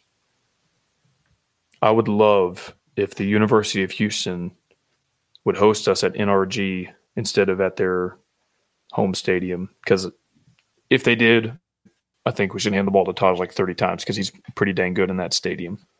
And you can be like, oh, well, what opponents was that against? Well, an SEC team that was ranked as high as 7th or 8th in the country at one point this season, and a 12-win Houston team that every national pundit was telling us was a college football playoff contender or New Year's Six playoff contender before this season started. So I don't want to hear any of that. Anyway, Taj Brooks, really good at NRG. Loic Fungi had a really good game. Kind of capped it off with that kickoff return touchdown on the onside attempt. But even before that, good catches, good runs after the catch. He looked really good against Murray State. And then I think this is just a theory, just a hypothesis. I think he was dinged up for a large portion of the season. And he looked healthier. He looked fast. He looked strong. And so if you've got him and Jaron Bradley at the outside spot, yeah, hit that again. Now, I thought that they were sort of expecting Dre McCray to play outside, but the outside receiver room looks crowded. And if McCray can play in the slot, across from Miles Price, Xavier White, it's starting to look like you have some serious dudes at receiver. Because Nehemiah Martinez, you have a bunch of receivers. Yeah, Brady Boyd. And you still have Sparkman and Cleveland on the outside. So I'm excited to see what that looks like. Yeah. Dre McCray, some people are going to be like, oh, he's an FCS Austin Peay transfer. Well, he's played 3 games against FBS opponents, Alabama, Ole Miss, and Western Kentucky, which people might not think Western Kentucky is all that, but they've been really good in Conference USA the last 2 years. And in those 3 games, he basically didn't miss a beat versus what he put up against FCS competition. Those 3 games against FBS schools, and mind you, this is in his freshman and sophomore year of college, so he could still kind of be developed further. 24 receptions, so that's 8 per game. 269 yards, that's about 90 per game, and 2 touchdowns in his last 14 games of his college career, so the very tail end of his freshman year and all of this season. Last 14 games, he has 10 with 6 or more receptions, 3 with 10 or more receptions, 9 games with 90-plus receiving yards, 8 games with at least 1 touchdown, and 4 games with at least 2 touchdowns. Rob, he had a game where he had 200-plus yards and 4 touchdowns. I don't care if that's FCS, FBS, FAS. You're a damn good receiver if you have that stat line. And so I am not minimizing this dude at all based on the school he's coming from. I think he's going to be a dude. And his profile, he's a speedy player, and that's the one thing you were kind of missing in this receiver room was a guy who can really take the top off. I think that's him next year. Are there any more spots that you want a transfer? Because I think I would love to have another transfer or 2. I think that's good. But I don't know that there's any spot where I'm just begging to go get a dude. I think you have a roster. I think inside linebacker and left tackle, if you knew you have a bona fide all-conference guy coming in at one of those 2 spots, I'd take him. Inside linebacker would be my one spot where I would say, I think that could probably make sense. And I want to pay a sincere compliment to Matt Wells. We've made a big deal about recruiting over the years. Not all of that was Wells. Some of it was. And he did not do a good enough job recruiting the numbers needed out of the high school ranks. But one thing he did really well, this was, of course, not enough to save his job or give him like an A+ on his overall body of work. But one thing he did really well was find transfers / grad transfers who could play. Going back to when he first got here, Evan Rambo from Cal, Armand Shine from Utah, RJ Turner from UL Monroe. Some of those guys battled injuries, but when they were on the field, they were starting caliber, 2-deep caliber players for you. Tyree Wilson's about to be a top 15 pick in the NFL draft. Colin Schooler was a dude. I'm sure I'm missing Krishan Merriweather the last 3 years has been a dude for you. Malik Dunlap, Rashad Williams, Muddy Waters. Yeah, I mean, he didn't really miss on any of the transfers they brought in. No. And they didn't get very many high school kids, but again, yeah, I mean, I guess you could. They I guess you recruited could say well. They just didn't recruit enough. Yeah, Jacob Morgenstern from Duke. I guess you could say that they missed on Henry Columbi. You know, he was okay. He wasn't like a difference maker at quarterback. Both of those guys, though, were just from previous stops. I kind of gave them passes on those because that was Derek Jones bringing in Morgenstern. Yeah. So anyway, I was thinking about that. I was like, man, this season might have looked different without Tyree Wilson. It definitely would have looked different down the stretch without Krishan Merriweather. And so I'm glad that we had two starting corners were Matt Wells transfers. Yeah. So I'm glad we had dudes like that. And that's where I sincerely want to say that element of his team building, program building is really hard to argue with. And again, that's why I always push back against like Texas Tech has a talent gap. They don't have a talent gap in the Big 12, in the bottom 6 teams. Sure, there's a recruiting talent gap between the top 4 maybe in a given year and you. But you're recruiting like the bottom half of the Big 12. You just had depth issues. You had enough players at Texas Tech in the last 10 years to win 7 games. You should have been in a bowl game every year. You had some poor coaching. You didn't develop. You didn't improve. And you were top heavy. So injuries or whatever else, you were bad by the end of the year. Yeah. All of that is being erased now. Yeah, the problem with that is when you go that heavy on grad transfer and you supplement it with an 11-guy high school class, you know, it was ranked 78th or whatever. In a month, Joey got it up to 36 or whatever in that 2022 class. Yeah. And it was like, that's what you need. Like, and Wells and his coaches said, yeah, well, we're full. Like, what do you mean we're full? We've got 11 kids coming in. How can you be full? Yeah. Now, I know you've got extra dudes there because of COVID and you don't have as many rolling off as you used to, but Joey practically doubled that in that high school recruiting class and found the scholarships for him. And so, look, everybody around you is taking 20 or 25 high school kids a year. You can't take 11 and say that you're full, even if you're hitting on all these grad transfer types, which they did a good job of. Yeah. And again, you don't have a Data Ray. You didn't have a guy like that in the last couple classes. You didn't have some of the other fresh. Jacoby Jackson is a guy who came in and played. Actually, probably a Wells recruit there. So again, I never bought the Cliff empty cupboard bull because Tubby recruited well. Cliff created his own problems, and then Matt Wells again. You have top end talent at Texas Tech, at least to compete in the Big 12. You just had depth issues. And I'm really excited about the depth of this team moving forward. We just talked about the depth at wide receiver. We've talked about the depth at quarterback. We've talked about the depth at running back. We talked about the depth on the offensive line now moving forward. The depth on the defensive line moving forward.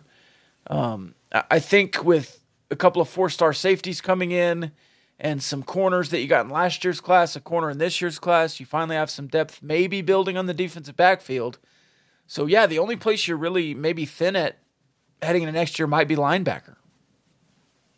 Right. And you want to improve all of these places, yes, but I feel pretty good about next year's team with Tyler Shuck or Baron Morton, and I know the quarterback means a lot.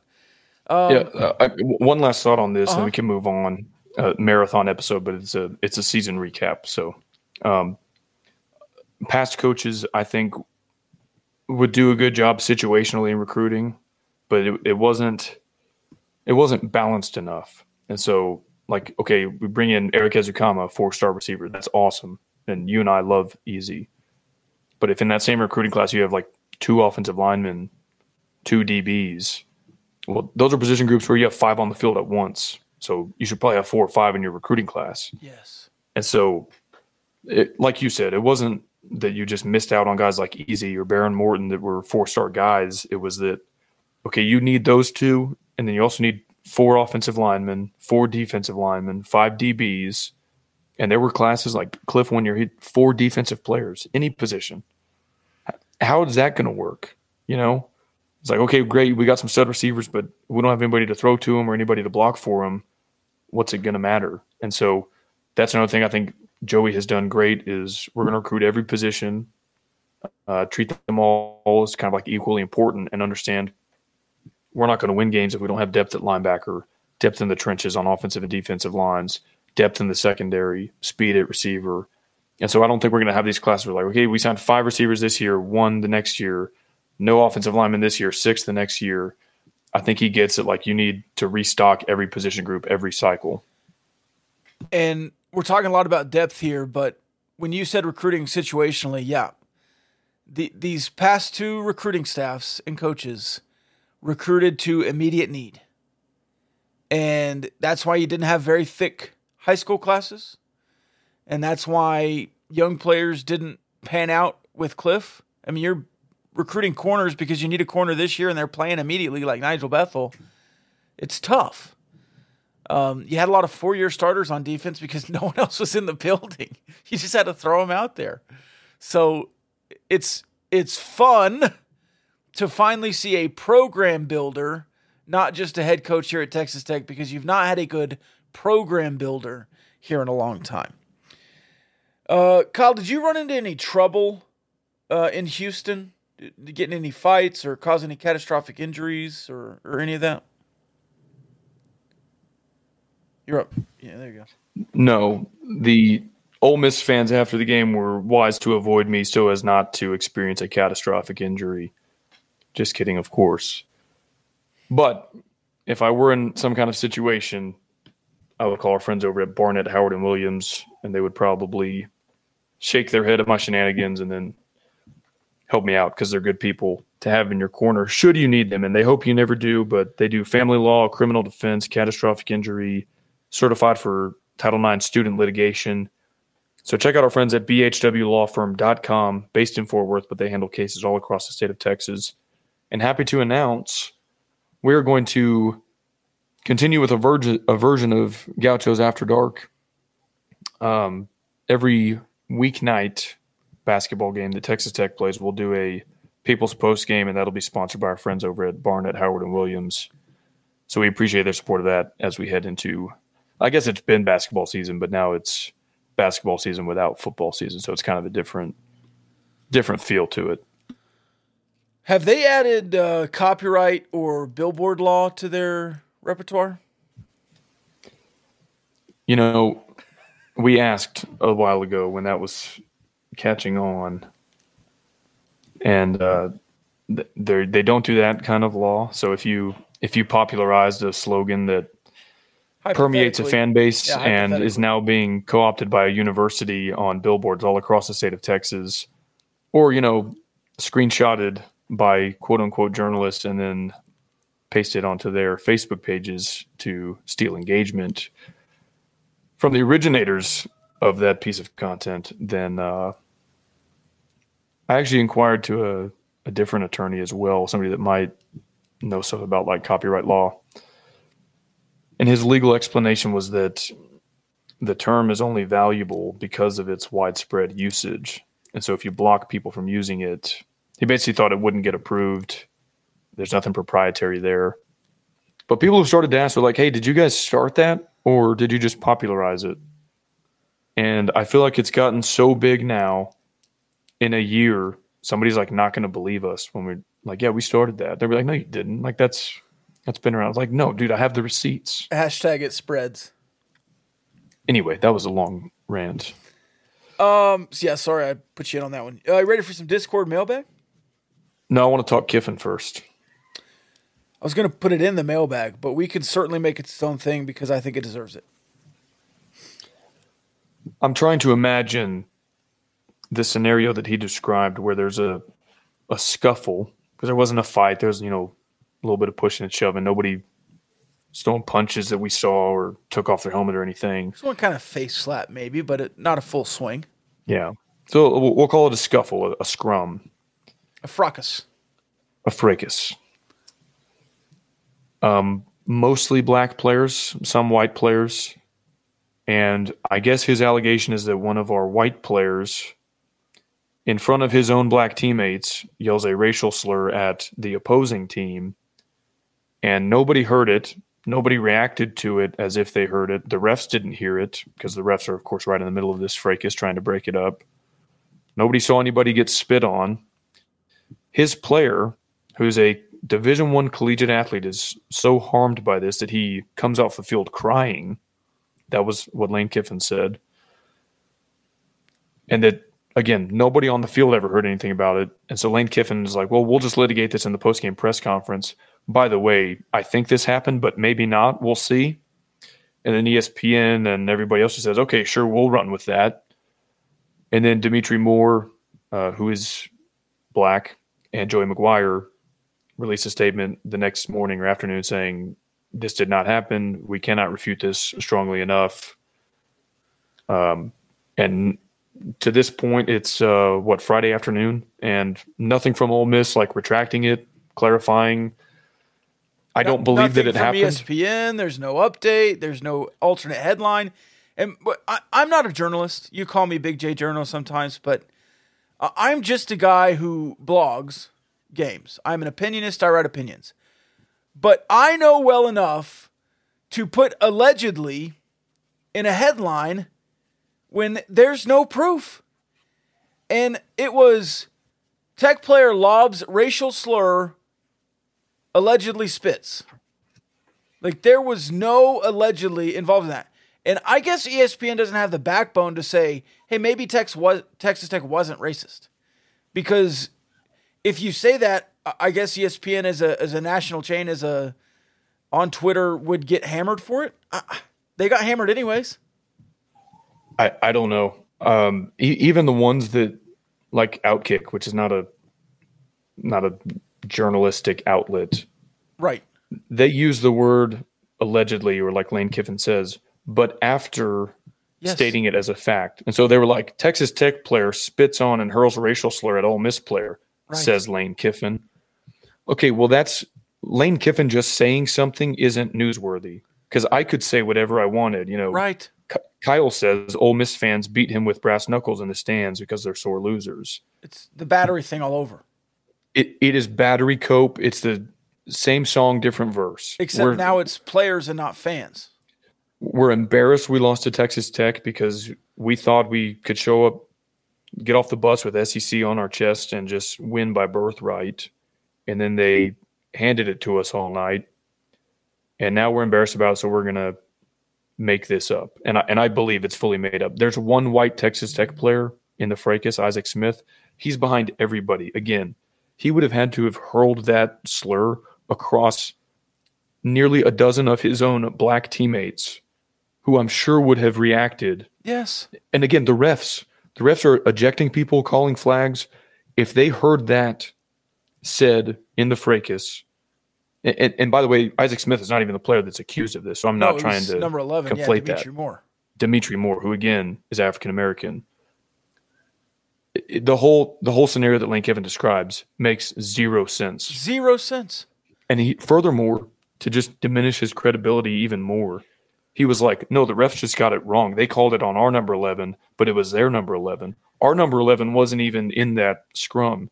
Well, there's video and picture evidence. Yeah. Their number 11 is right in the middle of it, shoving guys, trying to pull guys off the pile. I don't know if he said or did anything wrong, but to say that his number 11 wasn't even there, and so the penalty couldn't have been on him, is not accurate.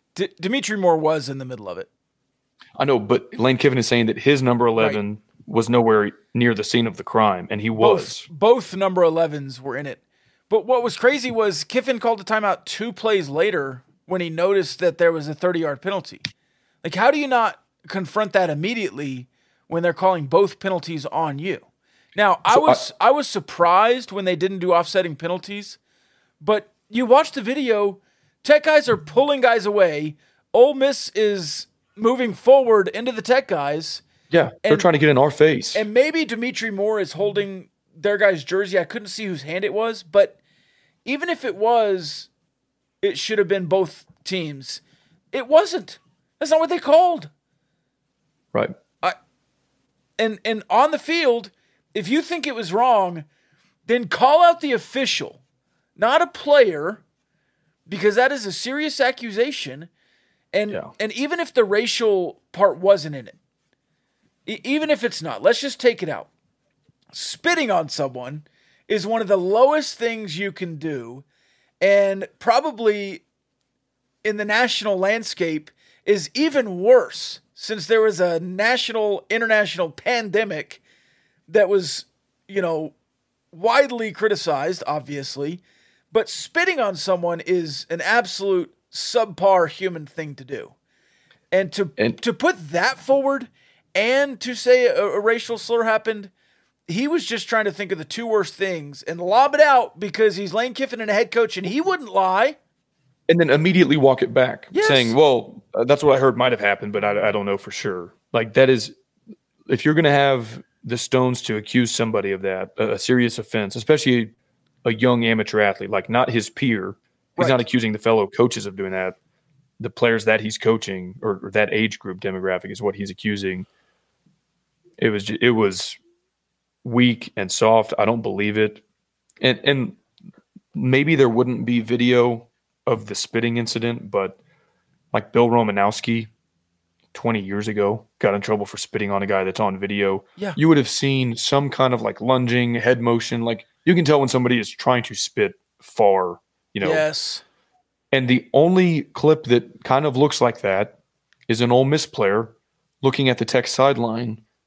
I don't know if he spits because his back is turned to the camera, but it's that motion in that direction. It's not on a player. It's just directed at our sideline. But in this fracas of guys where you can see shoving, you can see guys moving around, pulling bodies off, whatever, you don't see anybody's head go back or lunge like they're spitting at anyone. Yeah, comment comes in saying what you just said. So there's two people saying there was a sideline spit from Ole Miss. But again, I didn't see that. I'm not going to say it. And I certainly wouldn't say it in a press conference. Like, if you're Lane Kiffin and you want to make a comment, say, yeah, the double penalty there late in the game, we have to keep our composure better. There was some things that our players have said, we're going to look into that. This is not the time and place to get into that. Next question. Yeah, I think that's one of those quote unquote unwritten rules that everybody loves. Is like, you don't really divulge trash talk from between the lines. If there's a fracas like this, guys get asked all the time, hey, what exactly was said that set you off? And guys say, that's between me and him. That stays between the lines, whatever. But here's the last thing on this that I think is my final point. In the post-game press conference, Lane Kiffin says he recounts an alleged conversation that he had with Joey McGuire after the game where Lane Kiffin's like, yeah, I went up to him and Joey was like, yeah, these officials, huh? And I was like, yeah, they're really bad. And then Lane Kiffin basically says, like, I made Joey McGuire aware of what his player said and did, and kind of makes it sound like McGuire acknowledged it and was like, okay, yeah, like we'll talk to him or whatever. But there's video of their post-game handshake, which, by the way, Lane Kiffin, so slow to get off his own sideline, Joey has to jog about 85% of the way across the field to go shake Kiffin's hand because Kiffin wasn't going to be in any kind of a hurry to meet him at midfield. And they're smiling. It looks like a completely positive, pleasant interaction. Whereas, again, I'm not a lip reader, but to me that conversation would have looked differently if Kiffin is accusing one of Joey's players of doing and saying that. And you would have think that like Joey's body language, his reaction would have looked different too. It looked like a completely normal post game. Hey, good game.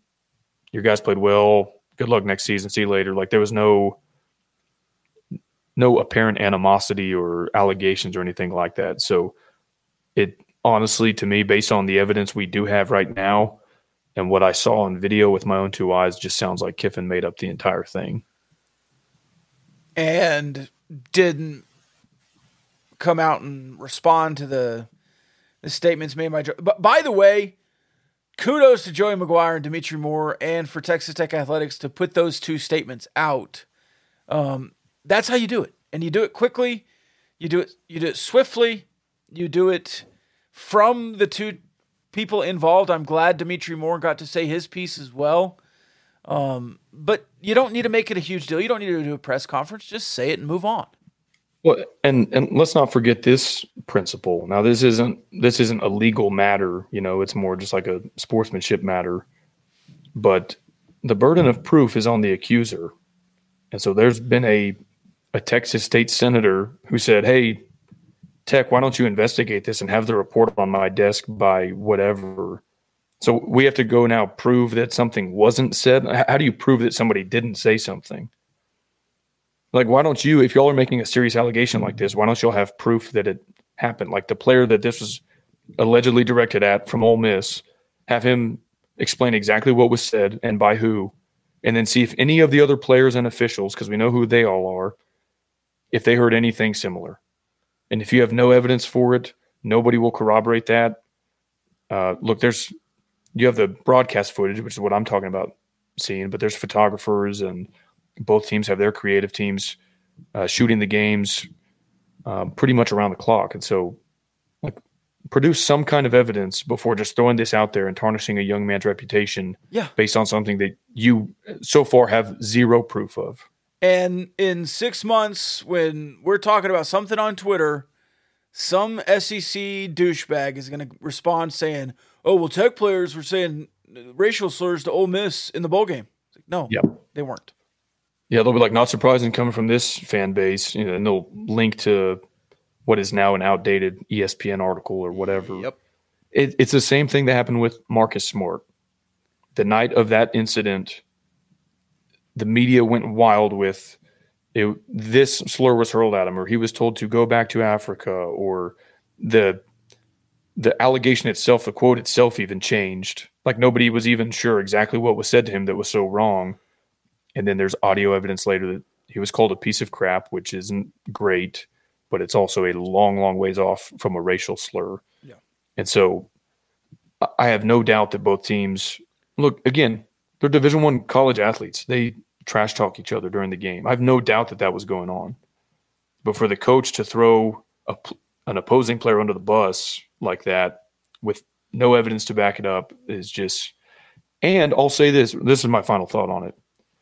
To come from the coach whose team faked 4 injuries, at least had 3 players ejected, 2 for targeting, committed more penalties, had 5 times, 6 times as many penalty yards. For him to gripe about the sportsmanship of the other team, it's just like you don't have a leg to stand on anymore. No. So even if it was a credible allegation, which it's not, it would have been discredited simply because of who was making the allegation, in my opinion. Like, you do all that within 60 minutes of game time, and then you're going to gripe to me that, like, your team was the victim of unsportsmanlike conduct. I don't buy it. It's ridiculous. All right, Discord mailbag? Yes. Brought to you by our friends at Diversified Lenders. Take your accounts receivable and turn them into cash. DiversifiedLenders.com. How do I get my question answered on the Discord mailbag? You submit it on Discord. How do you get in Discord? Go to patreon.com/gamblinggauchos. We will message you a Discord link after you sign up on Patreon. Fun little community being built over there. Really fun. It kind of slowly grew at first and has blown up lately. A lot of the folks that we had a great time with at Bell Station, we met through the Patreon Discord community. And so I think we get good reviews in there. I think people have a good time. It's worth the $5 a month. and a portion of that goes to the Matador Club. But yeah, please join us over there. It's a good time. All right, I'm going to start with some questions we got but didn't get to at Bell Station. They still ring true today. On the contract extension, is Joey McGuire's contract enough money to keep him if he does well? Yes and no. If a really wealthy program wants to back up the Brinks truck, could they pay the dollar amount specified in the buyout currently? Sure. But as soon as a team or a program comes after him like that, Tech will just offer Joey a new contract. And so I don't think either party is looking to move on anytime soon. And I think it's one of those, Cody Campbell even tweeted when the contract extension news came out, he said, I think we'll probably give Joey another contract before this one's up. And so I think there's just sort of an understanding there. He deserved a raise. He deserved an extension. And he'll probably get another one in a year or two if things keep trending in the direction we think they will. If Joey McGuire wins the Big 12 next year, he'll get a $2 million raise. Yeah, that put him at what, like 5.5-ish base salary? Yeah. Sure. Because he's sixth in the Big 12 right now. If he wins the Big 12 in year 2, he'll be on his way. I mean, you'll make him a top 3 paid coach in the Big 12. Whatever that number is. I think is it 6 years, $28 million? The final it goes up $100,000 a year, and in 2028 he's making 4.1, I think. Okay, so it's like kind of between 3.5 and 4. Yeah. Yeah. Cool. So it might even be up to 6, but you'll make him a top 3. He's at 6th right now. You'll give him another $1 million, and it'll be a top 3 contract in the year after. If what you just said happens, you win the Big 12 and you go to the playoff, he's worth whatever dollar amount he says. I mean, that is so valuable for your athletic department. You just pay him. Yes. And the money's there. I mean, if you go to the playoff, you get an extra $2 million anyways. Just give it to Joey. Yeah. I mean, they should give it to Sonny Dykes at TCU. Gary Patterson had all that talent for the last 3 years. Nobody knew was really a huge contributor. It was the 3 guys that have been there the whole time. And then defensively, maybe they brought in a linebacker that was huge. But all that talent was there. All right. Start, bench, cut, victory beers, after work beers, airport beers. Victory beers, after work beers, airport beers. Agreed. This from the Goat Big Hen is Tyler Shuck the Goat. You asked me about this on the way home. You said if Shuck stays and plays 13 games, where does he rank all time? I mean, that wasn't quite the premise of the question. I said if we win the Alamo Bowl next year. There was a stipulation there to win a big bowl game, but I mean, I couldn't answer. It's so hard. Let's just say since 2000. I mean, in the air raid era, where does he rank? And again, where do you put Patrick? Because at Texas Tech. So here's how I kind of look at it. You had a stretch there where B.J. Simmons, Sonny Cumbie, Cody Hodges were all 1-year wonders. Right. If he has 1 year plus everything we've seen from him and it culminates in a big bowl win, to me, if we're talking like legacy and greatest, well, not like best quarterback, because that's Patrick Mahomes. To me, his resume then is better than those 3. It's not as good as Harrell's because he was a 3-year starter, kind of has the benefit of longevity. So I'd put him like in between the Cliff Harrell rung, but above the Cumbie Hodges Simmons rung. I mean, let's just say he's 8-4 next year, and they go to the Alamo Bowl. If you're looking at it in that respect, and Tyler Shuck starts all of those games, he would be 17-5 as a starting quarterback. With 9 more wins, he's 8-1 right now, 9-4. 17-5. I mean, that is Graham Harrell-esque. Can you recall ever seeing a more physical display by the Red Raiders like the one we saw in that Texas Bowl? No. I think you've had some individual performances over the last decade where you looked really physical. But again, I stretched this run back 4 games. And I've never seen a 4-game stretch where Texas looked that good. I've never heard ESPN commentators say never, multiple times during a game against an SEC opponent that we were noticeably the more physical team. Maybe Arkansas in 2015, but that was a close game. Immediate reaction is it settled that Tyler Shuck is QB1 going forward? We talked about that. I think we covered that. Yeah. Start, bench, cut, jambalaya, gumbo, red beans, and rice. The gumbo is your choice. This one's tough. I'll start jambalaya. If I can add some sausage to the red beans and rice, which if I get to choose my gumbo, I feel like I should be able to do that. Yeah, I think it has a little sausage in there. Yeah. I'd probably bench that. Also very good. And I would cut gumbo. I think gumbo is actually a little bit overrated. I would start gumbo. I would bench red beans and rice and cut jambalaya. Gumbo is one of those foods that people think because it takes a long time to prepare that it must be good. You have no idea how desperately I want to say you've never tried my gumbo, but I'm not going to say it.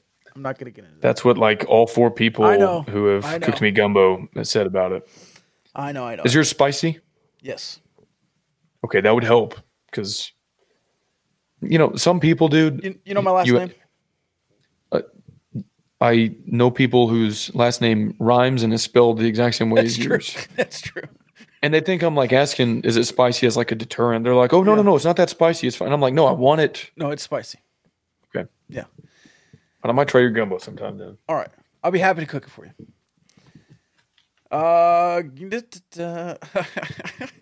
This is to you. Start, bench, cut, Dos Equis, swing your sword drinks, or the tequila shot. Definitely cutting the tequila shot. I hate tequila. That was good tequila. I'll start Dos Equis. That's all reliable. The swing your sword was pretty good. It was timely. I don't think I'd order it again. So I'll bench that one. New question, bro. What's your favorite gumbo? Chicken and sausage. If I was in somewhere else, I would probably put some shrimp in there at the end. But in Lubbock, Texas, chicken and sausage. I'm not. Yeah, we're doing thighs, bone in, browning, starting the roux in the chicken fat. I mean, it's a whole thing. Yeah, I like seafood, okay, but it's a rung below like red meat or chicken or something for me. So I think I might prefer your gumbo to some of the seafood gumbo I've had. I had swordfish jambalaya one time in Washington, D.C. I like jambalaya. It's just stirred up gumbo. Some people in New Orleans put their gumbo on potato salad and not rice. And I don't know if I would do that. No. All right, I think that's all. Final thoughts? What a season, man. If you told me, all right, I was thinking back. After the Houston game, I was in a little bit of denial. I was like, oh, that game shouldn't have been that close. Like we should have won by 17 or 20 or whatever. And then NC State happened, and I was like, we might not be very good. Had you told me after the NC State game, you're going to finish with 8 wins, a winning record in Big 12 play, a bowl win over an SEC team that is currently ranked in the top 10, 15, which is what Ole Miss was at that juncture in the season, I would have said, yes, sign me up. I'll take that next year. Like, rebuild this year, and let's do that next year. I'll take it. It's just hard to gripe, man. I mean, you won your quote-unquote big games, 3 overtime games. You were 3-0 in those. The only kind of disappointing game was when you hosted Baylor, and, man, I'd love another shot at them based on how they finished down the stretch and how you finished. But this team, like, I just never get the feeling that they're going to show up and not be ready to play, like fired up to play. And it doesn't matter if they're the underdog. They were underdogs 8 times this year, and they went 4-4. So and that's straight up, not against the spread. So they completely held their own as underdogs. That was with 3 different quarterbacks started as an underdog, and you managed a 500 record when you were not favored to win. And so I love the I love a lot of the players, the pieces they have. I like what the coaches are doing. But more than anything, I just think Joey McGuire has gotten to work so quickly on instilling the culture and buy-in. You and I, of course, were believers. We were excited for McGuire. We were buying stock before this season. But for him to kind of show proof of concept this quickly, be like, yeah, we can beat the top of the Big 12. We can win bowl games against the SEC. We can win at the Jones is super impressive to me. And I hope that energy that I feel kind of permeates the rest of the fan base and we sort of get back to our old ways as a fan base, because people talk about the Jones like it's a tough place to play and Lubbock, weird things happen. That was true at one point in time. It has not been true by and large these last few years. And so I hope season ticket sales are through the roof. I love the momentum of the program, the facilities, the NIL, the coaches. It's really hard for me to find anything that to hedge my enthusiasm. And so I was buying all the stock I could before the season. I'm still buying now. And you look around at some of your peers in the Big 12, Oklahoma State, Baylor, Houston even coming in. I'm sure Kansas State, they feel great about their programs. You think West Virginia, Iowa State. You're in if I could buy stock in 3 Big 12 schools, Tech would be among those 3 and might be number 1 based on the price now versus where we think it's going to go. So Texas Tech, Kansas outstanding State, Kansas. season. Those 3? Probably, yeah. I mean, there's some floor options you could buy. You could probably buy the floor of West Virginia, but until Neil Brown gets fired, I think you're going to stay away from that one. Yeah, but I mean, outstanding season. Love almost everything that happened. Have no gripes, and it kind of feels good to be. It feels like we're a football school again. Basketball, baseball have had some success, but football is the one with the biggest stadium, the most eyeballs on TV. That's the one that people want to be most excited for, that they'll travel back to Lubbock more often for. The most money generated. And so to not have juice in that program for so long was, we're trying to ride it out, wait it out, and I guess we made it to the other side. But man, I'm so glad it wasn't like some 3-year rebuild with Joey. I mean, he came in year 1 and gave us what we've always been asking for. Like, hey, win 8 games, win at the Jones, go to a bowl game, win a bowl game. Okay, checked all those boxes, and I feel like it's still just going to go up from here.